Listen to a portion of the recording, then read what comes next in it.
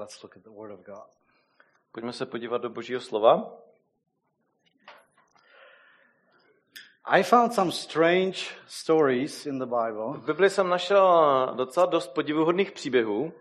Now, my colleague Catherine, she heard already about half of this message today. A moje kolegyňka Catherine už slyšela tak polovinu asi dnešního kázání. Some of it I shared at the place where I work. Protože vlastně polovinu z toho jsem sdílel na místě, kde pracuji. I teach at Christian International School of Prague. Já učím v Christian International School v Praze. And we have chapels there. A i tam máme modlitebnu. I had kapli. And I had an opportunity to speak at one of the chapels. Tam jsem měl právě možnost mluvit v té kapli a kázat. So part of it was already mentioned there. Takže už část jsem tam řekl. So you can sleep. Ale můžeš spát jenom na 10 minut. Strange stories in the Bible. Podivné příběhy Bible. In Jonah. Začnu v Jonáši. First strange story. První takový zajímavý příběh, divnej. So Jonah, this person Jonah. Takže Jonáš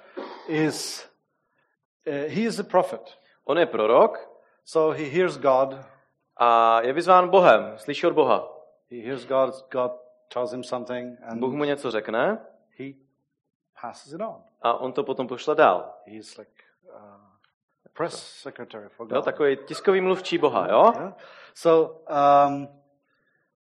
So God tells him. Takže to, co mu Bůh říká. Arise, go to Nineveh, that great city, and cry out against it, for their wickedness has come up before me. Vstaň, jdi do Ninive, toho velkého města, a volej proti němu, protože jeho zlov vystoupilo přede mne. There's whole another strange story happening there. Potom je další podivná část tohoto příběhu. But we're skipping over a very interesting story. Teďka vlastně přeskočíme tu další zajímavou část toho příběhu. To third chapter. Až do třetí kapitoly. Where he goes. Kde on jde. Because up till then it was all about him not going. Jo, protože vlastně ty další kapitoly bylo o tom, že se nesnažil tam jít, jo. So he does go to that city. Nakonec se tam dostal do toho města. And it says Jonah began to enter the city on the first day's walk. Jonáš vstal a šel do Ninive podle toho Hospodinova slova. Then he cried out and said, yet 40 days and Nineveh shall be overthrown. Jo, a začal tam říkat, ještě 40 dní a Ninive bude vyvráceno. So he comes to this city with the word from God. Takže přichází teďka do toho města právě s tím slovem od Boha. And they never saw something like this before. Nikdy nikoho takového nevěděli a ani neslyšeli. So a person comes to your city. Takže jako kdyby někdy nějaký člověk přišel do vašeho města with the message from God.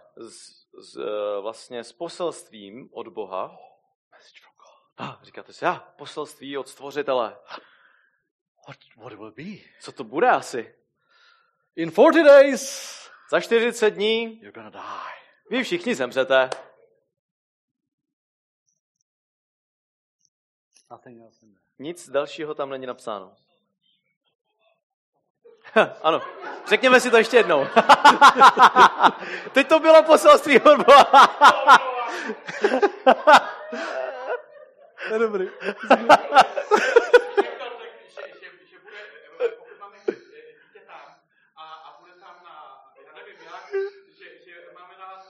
Ano, ale to je v pořádku. Dobře. Ano, my to streamujeme. Okay, now why did I call this strange story? Proč jsem to vlastně nazval jako podivným příběhem? This is not about Jonah protože to není, in the big fish. To není ten příběh o Jonášově ve velrybě. This is the strange story. Podivný příběh je tím about the people in Nineveh. Vlastně těmi lidmi i v tom Ninive. after they heard message from God that told them, you are all going to die. Takže zajímavé to, co se stalo poté, co slyšeli to poselství o Hospodina, že za 40 dní zemřou. Vy všichni zemřete. They, in verse 5, so the people of Nineveh believed God, proclaimed a fast, and put on sackcloth, and from the greatest to the least of them. A v 5. verši je vlastně to, jak reagovali. Ninivští uvěřili Bohu, vyhlásili půst a všichni od největšího až po nejmenšího si oblekli žíněné roucho. Verse 8. But let the ruler of Nineveh said, let man and beast be covered with sackcloth and cry mightily to God. Yes, let everyone turn from his evil way and from the violence that is in his hands. Who can tell if God will turn and relent and turn away from his fierce anger so that we may not perish? A tohle vyhlásil vládce Ninive od 8. verše. Ať se lidé i zvířata přikryjí žíněným rouchem a volají ze vší síly k Bohu, ať se každý odvrátí od své zlé cesty, od násilí, které je na jeho rukou. Kdo ví? Snad se Bůh odvrátí a slituje. Odvrátí se od svého planoucího hněvu a nezahyneme. So where exactly did God tell them to do that? Kdy jim přesně tohle, co mají dělat, řekl Bůh? Where was it? Where did God tell them to do this? Kde přesně to tam je? Kdy jim to řekl? It's not there. To tam vůbec není. Strange. To je zajímavé. Strange. To je podivné. Strange. And then the ruler says, who can tell whether God will have mercy on us? Who can tell? A tady vlastně ten král říká, no kdo ví? Kdo to ví? Třeba? Možná? Nobody knows. Nikdo to neví. But they believed. Ale uvěřili. They didn't know. Oni nevěděli, ale věřili. Just believed. Oni netušili, ale věřili. People in Jerusalem. Pojďme se podívat na lidi v Jeruzalémě. Acts 2:36 and 30 to 38. Je ten příběh další je ve Skutcích, ve 2. kapitole. There Apostle Peter is speaking, kde apoštol Pavel mluví k těm lidem. And he says towards the end of verse 36, God has made this Jesus, whom you crucified, both Lord and Christ. Takže tady Pavel mluví vlastně k lidem v Jeruzalémě a na konci 36. verše říká, Bůh učinil toho Ježíše, kterého vy jste ukřižovali, i pánem a mesiášem. It's another nice word from God. Jo, to je další takové hezké slovo od Boha. You killed God's son. Vy jste ukřižovali Božího syna. Vy jste ho zabili. Not a nice thing to hear. To není, že taková hezká věc, kterou slyšíte, kterou rádi slyšíte. There was of course there was a longer message there. A znovu, jo, je to výňatek z dalšího příběhu. And when they heard this, they were cut to the heart and said to Peter and the rest of the apostles. Now these people are saying out loud what probably was going through the people in Nineveh, those people's minds. A tady vlastně tihleti lidé asi říkají to, co bylo v myslích stejných lidí v Ninive, jo? Oni se ho ptají. They're saying, men and brethren, what shall we do? Jo, v 37. verši. No tak, bratři, co máme dělat? Okay, God's message just told us that we killed his son. Takže Boží posel nám teďka říká, že vy jste ti, kteří zabili Božího syna. What should we do? A oni se ptají, tak co máme vlastně teďka dělat? And Peter says, repent. A Petr jim odpovídá, čiňte pokání. And let every one of you be baptized in the name of Jesus Christ for the remission of sins, and you shall receive the gift of the Holy Spirit. A každý z vás, ať se dá pokřtít na základě jména Ježíše, Mesiáše, na odpuštění svých hříchů a přijmete dar Ducha Svatého. So I have this list of strange stories. Takže mám teďka takovýhle seznam těch podivuhodných příběhů. Jonah goes to Nineveh. Kdy vidíme nejdříve Jonáše, který je poslan do Ninive. tells them they're all gonna die, řekne jim všem, že všichni zemřou, and they believe God and turn from their ways. oni uvěří té zprávě od Boha, ale odvrátí se od svých cest, činí pokání. Then Peter speaks at Jerusalem, Potom další příběh. Petr in Jerusalem. tady mluví v Jeruzalémě He says, "You killed God's son." a říká, vy jste zabili Božího syna. Well, they say, so what do we do now? A oni reagují a ptají se, no tak co teď? Co máme dělat? And he says, repent. A on jim řekne, čiňte pokání And the other thing. a další věci. That means turn. To znamená jako otočte se, jo? Turn. Yeah, you should hear that word. To byste měli slyšet. The people in Nineveh turned. Jo, že i lidé v Ninive se obrátili, to znamená... And these people are told to turn. A těm lidem je taky řečeno, obráťte se, čiňte pokání. Okay. Another story, Hezekiah. Tak pojďme do dalšího Go příběhu. to sleep now, Catherine. So. Druhá 2 Kings 20. Druhá královská, a budeme to číst od 20. kapitoly.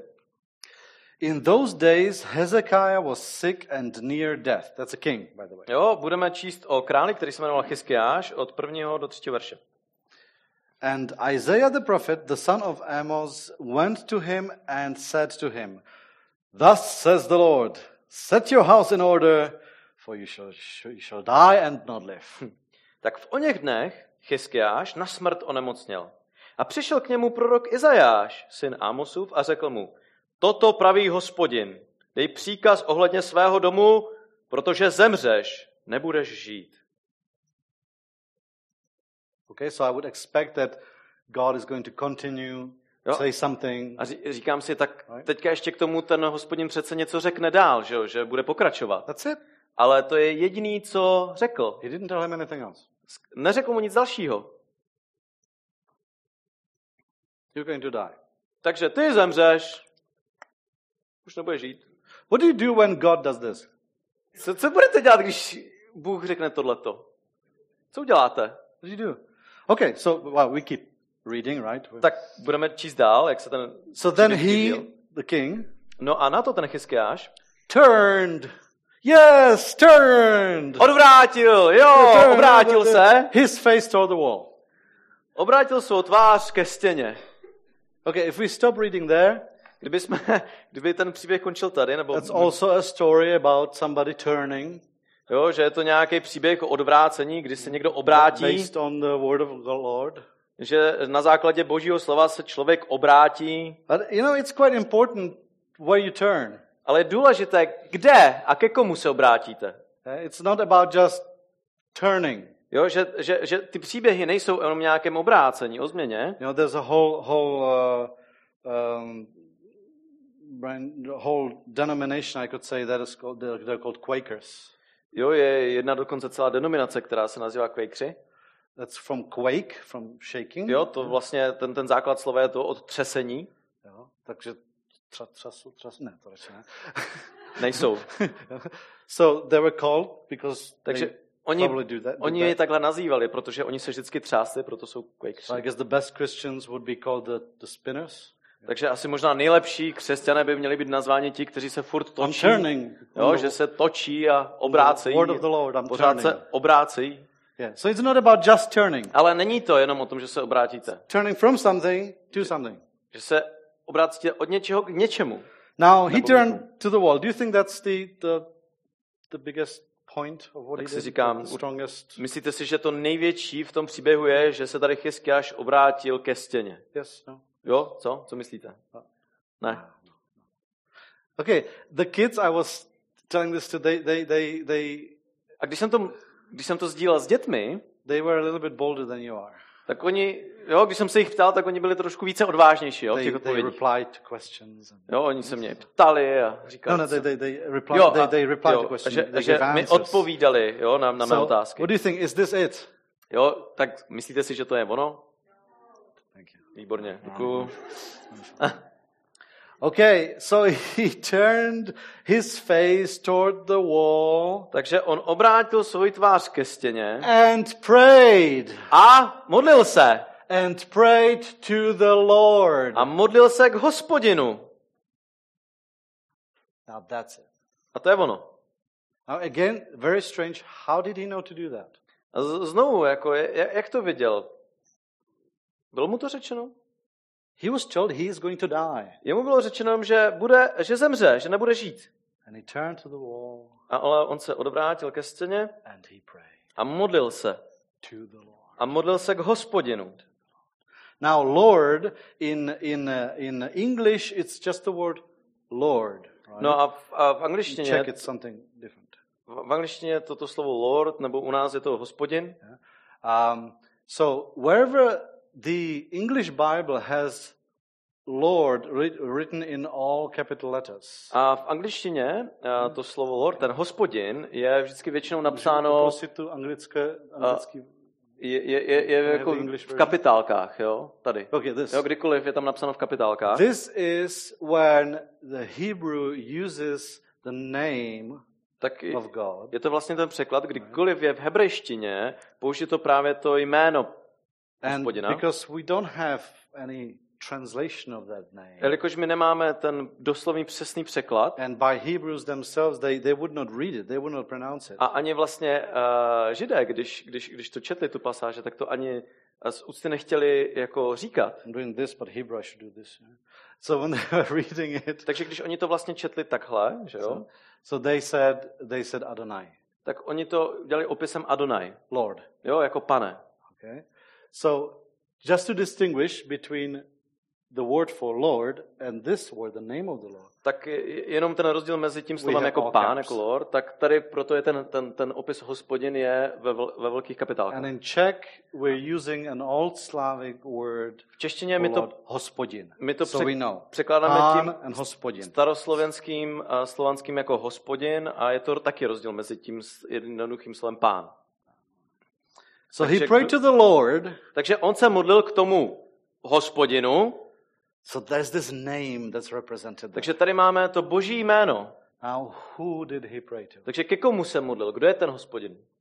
The best passage to introduce the Lord is when the Lord introduces himself. Takže nejlepší možnost, jak popsat Hospodina, je to, kdy on sám se představuje, kým je. In Exodus 34.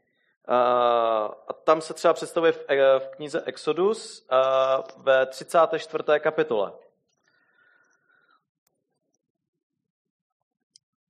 So God is now showing himself to Moses. Takže Bůh se tady ukazuje Mojžíši. And he is introducing himself. He's calling his own name. A vlastně tady se představuje, kým je a co jeho jméno znamená. The Lord God, merciful and gracious, long-suffering and abounding in goodness and truth. Hospodin je Bůh soucitný a milostivý, pomalý k hněvu, hojný v milosrdenství a věrnosti. Keeping mercy for thousands, forgiving iniquity and transgression and sin. By no means clearing the guilty, visiting the iniquity of the fathers upon the children and the children's children to the third and fourth generation. Zachovává milosrdenství tisícům. Snímá vinu, přestoupení a hřích. Jistě však nenechá viníka bez trestu. Navštěvuje s trestem vinu otců na synech i na synech synů na 3. i 4. generaci. It would be very good if you take this passage and you read it often and think about it. Bylo by super, kdybyste si vlastně vzali tady tuhletu pasáž, četli si a meditovali nad ní. I mean, if God is introducing himself, protože když se tady představuje sort of like Hospodin, abyste to věděli. And now there's this very strange break there. Je tam taková jakoby zajímavý zlom v celé té pasáži. From the nice and fluffy, kdy je to takové od toho jako to od toho nádherného right? a až do toho jakoby docela vážného soudu, jo. Well, how does he manage to be both? Tak jako moment, jak je možné, že dokáže zvládnout obojí? Now that would be whole another message there. Jo, to bylo na další kázání. But I'm going to give you a hint. Ale dám vám takovou nápovědu. To je druhé. The Lord's Supper. Večeře Páně. What is it that we remember there? O čem je Večeře Páně? Co si připomínáme Večeři Páně? Might help you understand how. To vám možná pomůže. It's true. vlastně pochopit, že obojí je pořád pravda. Well, so whenever somebody would mention the Lord, Nicméně kdykoliv někdo vlastně použije to slovo Hospodin, this is tak jeho He. jméno znamená tady tohleto. this is he. To je on. Jo?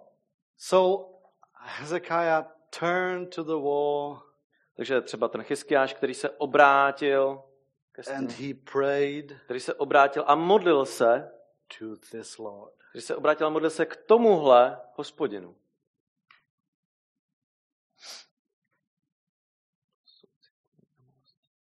In Romans 2:4, there's this passage. It's New Testament passage, and there's this very strong warning of God's judgment there.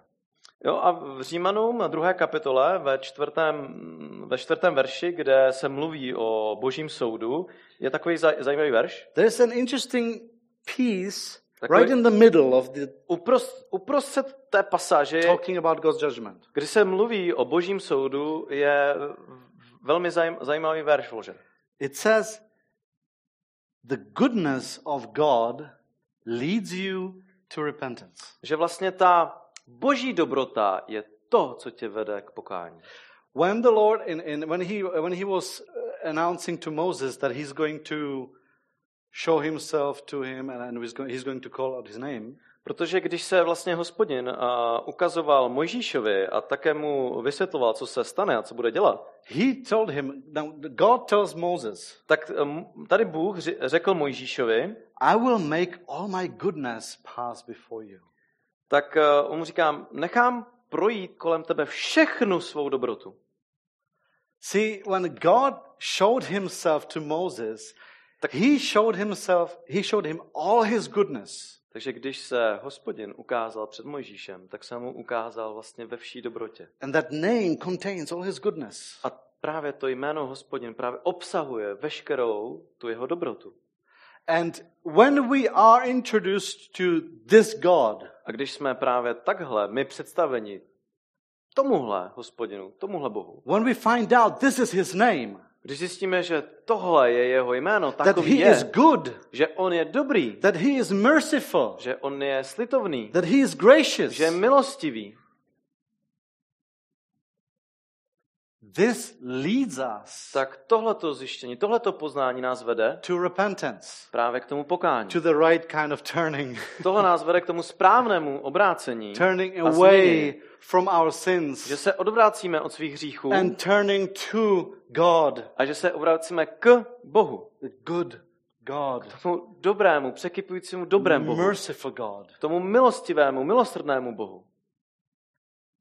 Now, what was the secret of all these people? Takže co bylo vlastně to tajemství těch lidí? How did they know what to do in those situations? Jak je vlastně možné, že oni jako věděli, co mají dělat v těch situacích? Now, when I was preparing this, I realized I'm stuck on repeat. A já, když jsem se na to připravoval, tak jsem si říkal, tak já se tady pořád potýkám s opakováním. Že jsem se zasekl v takovém Jo, že jsem se zasekl, ano. Like these elements, they keep popping up in my preachings. Že i tyhle ty věci se znovu a znovu taky opakují v mém kázání. So either I have preacher's crisis and I don't know what to say, Buď mám takovou krizi kazatele, který už neví, co jiného říkat, or it's somehow this is big for me. anebo je to vlastně velmi důležité pro mě. How did they know? Jak je vlastně možné, že to věděli, co mají dělat? God did not tell them. Protože Bůh jim to neřekl. Now the Nineveh people, they said maybe he will be merciful. Jo. Ti lidé v Ninive, oni to nevěděli. Oni řekli, tak možná se něco stane. They were hoping. Oni měli tu naději. They were putting their hope in God's mercy. Oni vlastně dali tu svou naději do Božího milosrdenství. Now, even Abraham, when he learned that God is going to destroy a whole city, podobná věc můžete najít v tom příběhu, kdy Bůh oznamuje Abrahamovi, že zničí ty města. And Abraham starts like Jo, a Abraham tak haggling with God. začne tak jako vyjednávat, že jo, ty Are you really Sodomy a going to Gomoře. destroy it? Are you- Fakticky by si zničil to město, kdyby tam bylo tolik How does spravedlivých. he know even that he can talk back to God like Říkám, this? jak je vlastně možné, že může jako o tom s Bohem jako vyjednávat, jo? Now, we had the people in Jerusalem. They asked, "What should we do?" A potom jsme měli ten příběh jako těch lidí v Jeruzalémě, kde oni se ptali Petra, no tak co máme dělat? Now, if they thought Takže there's no chance of fixing this, pokud by si mysleli, že není žádná šance, aby cokoliv spravili, they would not even ask that tak question. by se asi ani nezeptali, že jo? So they were still hoping there is something Takže i oni měli pořád nějakou that naději, can be done. že se s tím něco dá dělat. Hezekiah, he knew the Lord under his proper name. A stejně tak i Chyskiáš znal Hospodina právě tím jeho jménem. So he spoke to this Lord that he knew this way. Takže i on s tímhletím mluvil ke svému Hospodinu. So even though God told him, "You're going to die," Takže ačkoliv mu bylo řečeno Hospodinem, hele, zemřeš, he prayed and he said, "Please remember me." tak se v naději modlil a řekl, Bože, rozpomeň si na mě. Just please remember. Jenom si vzpomeň. He did not make this complaint like, "God, how come?" Jo, a nedělal to takovým tím, jako že by si stěžoval, no tak jak je to možné, Bože. But he spoke to the Lord who is good and Ale merciful mluvil and k Bohu, gracious. který je plný dobroty, milosrdenství, milosti. Řekl, rozpomeň si na mě. And he didn't know if he's going to die or not. Taky nevěděl, kdy, nebo jestli zemře. It was more likely that he would die. Jako bylo pravděpodobně, že zemře. Pravděpodobnější, že zemře. So is it something that they did? Is that the key we can learn from Takže it? Is it je vlastně ten klíč nebo to tajemství, že ti lidé něco udělali a nějak can I jako overlap the stories and see what they did? And Jo. if I do that thing, Že- I'll be fine. že já si najdu ten klíč a řeknu, kdykoliv to budu dělat správně, tak se vždycky změním. No. Ne, nic takového to není. No. In 1 Corinthians 15:10, V 1. Korinském 15. kapitole, 10. verši, this is Hane, 1. Korinském. jo, už jde do Korintu, pardon, To ještě. 1. Korinským, jsem to mluvil moravsky. Paul says something interesting. I won't explain what's happening here, but he just says, "I labored more abundantly." Já to vysvětlím, co tam celý Pavel říká. Nevysvětlím, ale tady v 10. verši Pavel říká, I labored more abundantly, yet not I, but the grace of God which was with me. Boží milostí jsem to, co jsem. Ještě ne. Usilovně jsem pracoval více než Jo, až všichni ke konci. ostatní. Takže usilovně jsem pracoval více než všichni ostatní, ale nikoli já, nýbrž Boží milosti, která byla se mnou. So Paul is saying it's not about me doing this and doing that. Takže Pavel tady říká, že to není o mně, co dělám, co jsem nedělal, It's all about God's grace. co jsem dokázal, ale je to o Boží milosti. And it is true also for all these strange stories. A stejně tak je to stejný případ ve všech těch příbězích, které jsme četli. Now, it's not what they did, Takže to není o tom, co ti lidé učinili, because then we would have to put on the sackcloth, protože potom bychom museli taky sami mít ty žíněné věci na sobě. we would have to keep turning and getting baptized. Potom bychom se museli vždycky pokaždé nějak obrátit, pokaždé nějak pokřtít. We would have to turn to the wall. Potom and bychom pray se to museli the dívat wall. do zdi. So when you go to Jerusalem, that's not the point, praying to the wall. Že když jdete třeba v Jeruzalémě navštívit, tak to taky není to, o co tam jde, že jste díváte do té They zdi. all put their hope in God's Oni mercy. prostě svěřili celou svoji naději do Božího milosrdenství. Psalm 33. Žalm 33. We're going to read a longer passage. Tady budeme číst trošku delší část. And now listen whether you recognize some of the words there. A chci, abyste vlastně se mnou poslouchali, jestli tam najdete několika z těch slov. 16. Od 16. verše. No king is saved by the multitude of an army. A mighty man is not delivered by great strength. Král se nezachrání velkým vojskem a hrdina se nevysvobodí velkou sílou. A horse is a vain hope for safety. Neither shall it deliver any by its great strength. Kůň je k záchráně nespolehlivý. Svou velkou sílou nezachrání. If you're not getting any deep revelations out of this, that's fine. Me neither. Jo, pokud z toho nemáte nějaký jako hlubší smysl, nenalezete v pohodě, a taky ne. We're getting to it. Yes. Ale dostáváme se k tomu. Because it makes sense only protože as the whole chunk. To má smysl jenom, když to čtete celé v kontextu. Behold, the eye of the Lord is on those who fear him, on those who hope in his mercy. Hle, Hospodinovo oko hledí na ty, kdo se ho bojí, na ty, kdo očekávají nebo doufají na jeho milosrdenství. Můžeš normálně tak, jak to je v češtině. To deliver their soul from death and to keep them alive in famine. Aby vysvobodil jejich duše od smrti, aby je zachoval při životě v čas hladu. Our soul waits for the Lord. He is our help and our shield. Naše duše očekává na Hospodina, on je naše pomoc i náš štít. For our heart shall rejoice in him, because we have trusted in his holy name. Vždyť v něm se raduje naše srdce, vždyť spoléháme na jeho svaté jméno. Let your mercy, O Lord, be upon us, just as we hope in you. Kéž je s námi tvé milosrdenství, Hospodine, protože na tebe očekáváme. God is good. Bůh je dobrý. Amen. He is merciful. Bůh je milosrdný. He is gracious. On je milostivý. Haleluja. He is forgiving. On odpouští.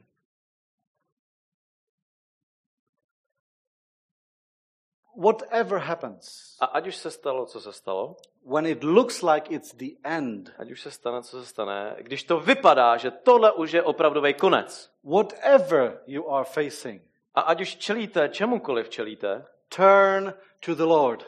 tak se obráťte k Bohu. At first, it might be just a simple prayer. Možná ze začátku to bude taková jednoduchá modlitba. Lord, have mercy. Hospodine, měj se mnou slitování. Hosanna. Hosana, překladu. Kyrie eleison. Jeden z prvních žalospěvů. Kyrie eleison. Kyrie eleison. Pane, smiluj se. Pane, Lord, smiluj have se. mercy. Lord, have mercy.